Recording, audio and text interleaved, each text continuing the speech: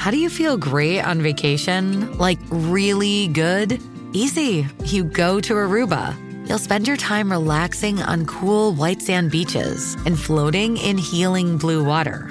You'll immerse yourself in natural wonder and find your center on an island where things move at your speed. You won't just feel great, you'll feel relaxed, renewed, and ready for life. That's the Aruba effect. Plan your trip at Aruba.com.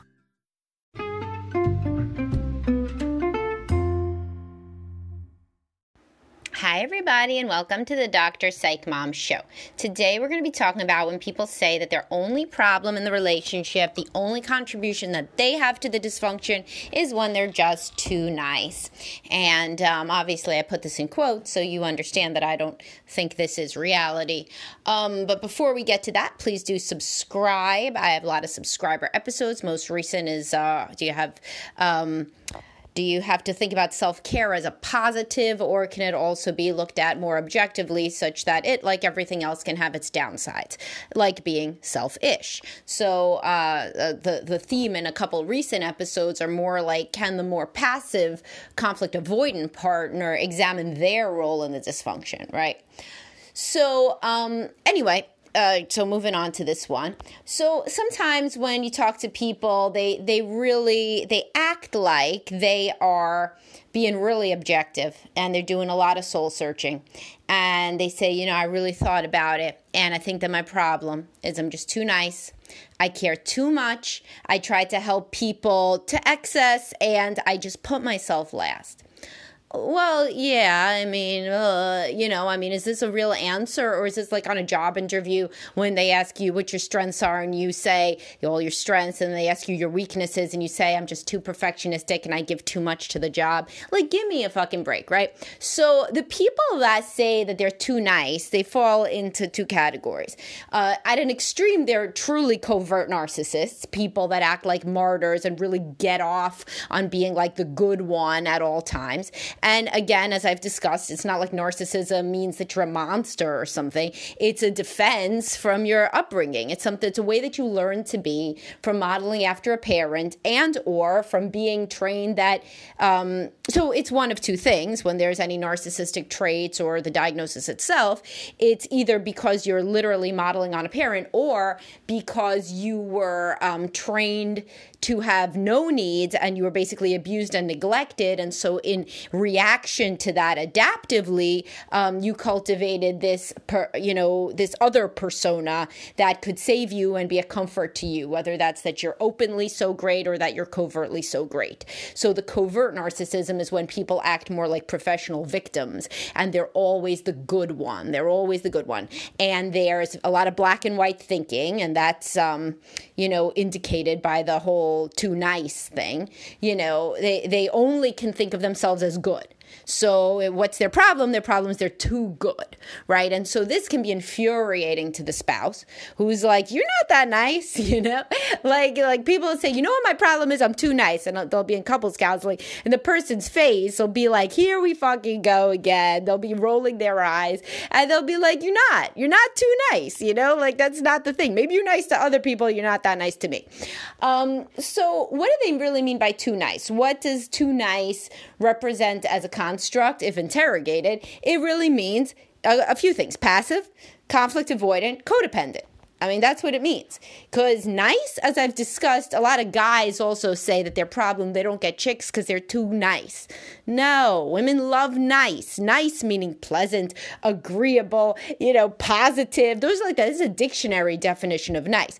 What women don't like is, self-effacing to the point of discomfort to those around you and just like deferential, obsequious. Yeah, that stuff's a turnoff. But nice is good. So there's no such thing as too nice than being bad.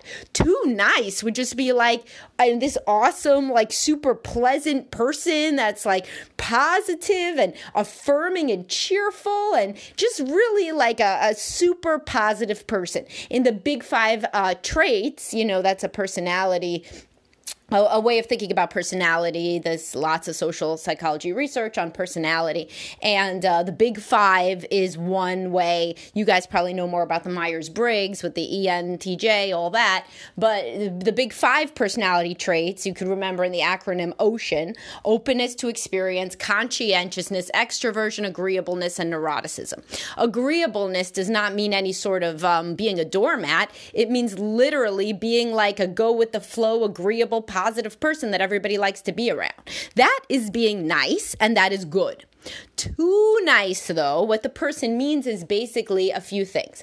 I let everybody walk all over me, so then basically I can brag about it by saying I'm too nice.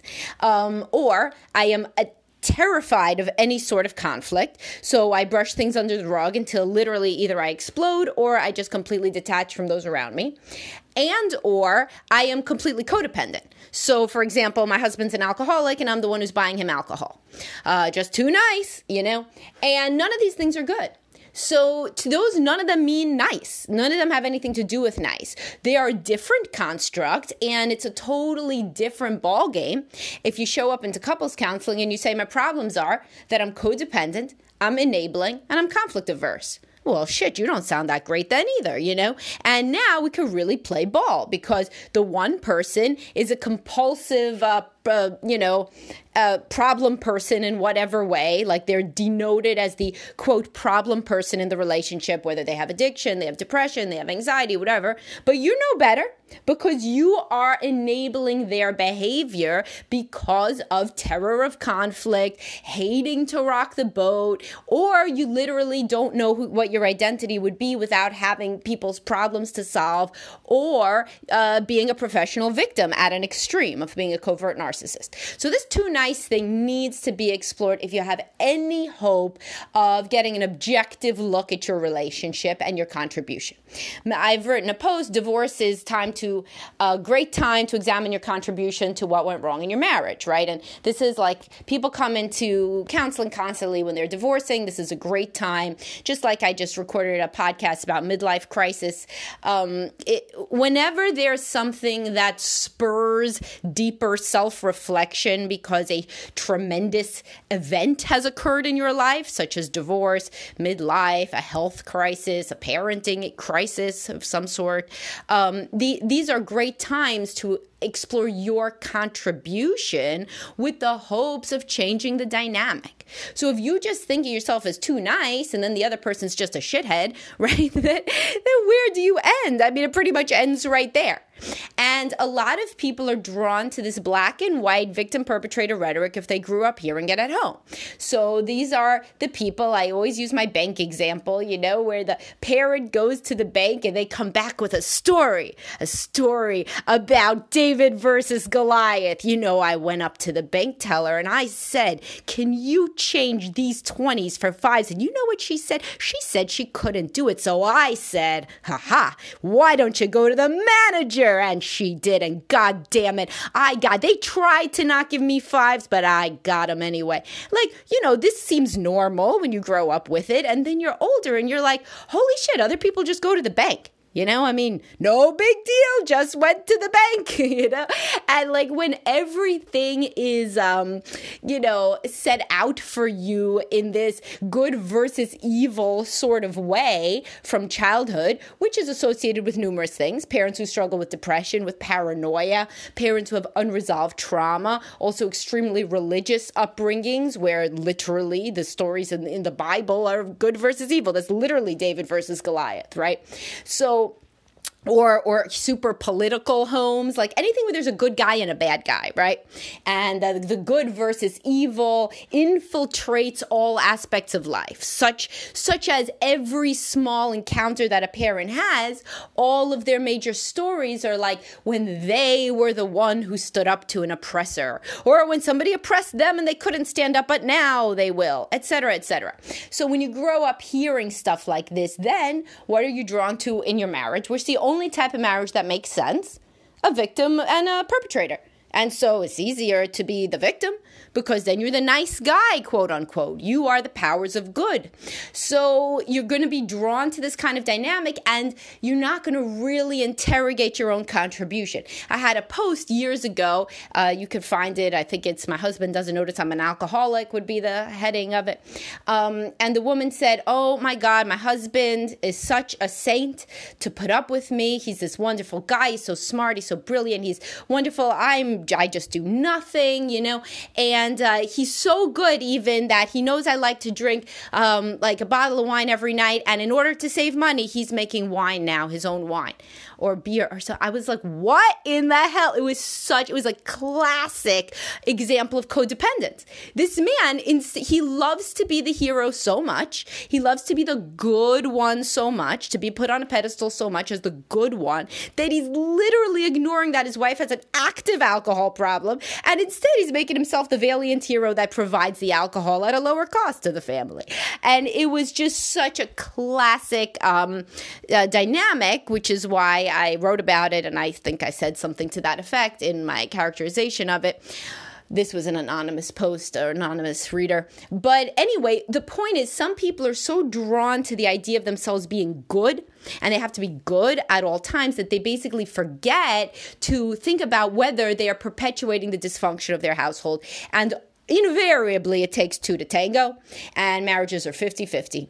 And if somebody, let's say, is this depressed, difficult person that just like lays around on the couch, but you're the person who's always running around and fluffing their pillow for them and never being like, hey, guess what? You're depressed. Something's wrong. I don't know what's wrong, but I know you're not supposed to be on the couch all the time. We need to get you into treatment. What's going on? I can't handle this family all by myself. I need you, Yeah, you got to do that. And I talk about that with how men should handle their depressed wives, because a lot of men fall into this bucket of saying they're the hero, in this situation, when in reality they're perpetuating dysfunction by ignoring it, pushing it under the rug, because on some level they're very comfortable with the rescuing knight in shining armor rhetoric. And the same on the woman's end. There's so many women that put up with a husband who is, just an asshole. He's an asshole. He drinks too much. He lays around, he plays video games, barely engages with the kids.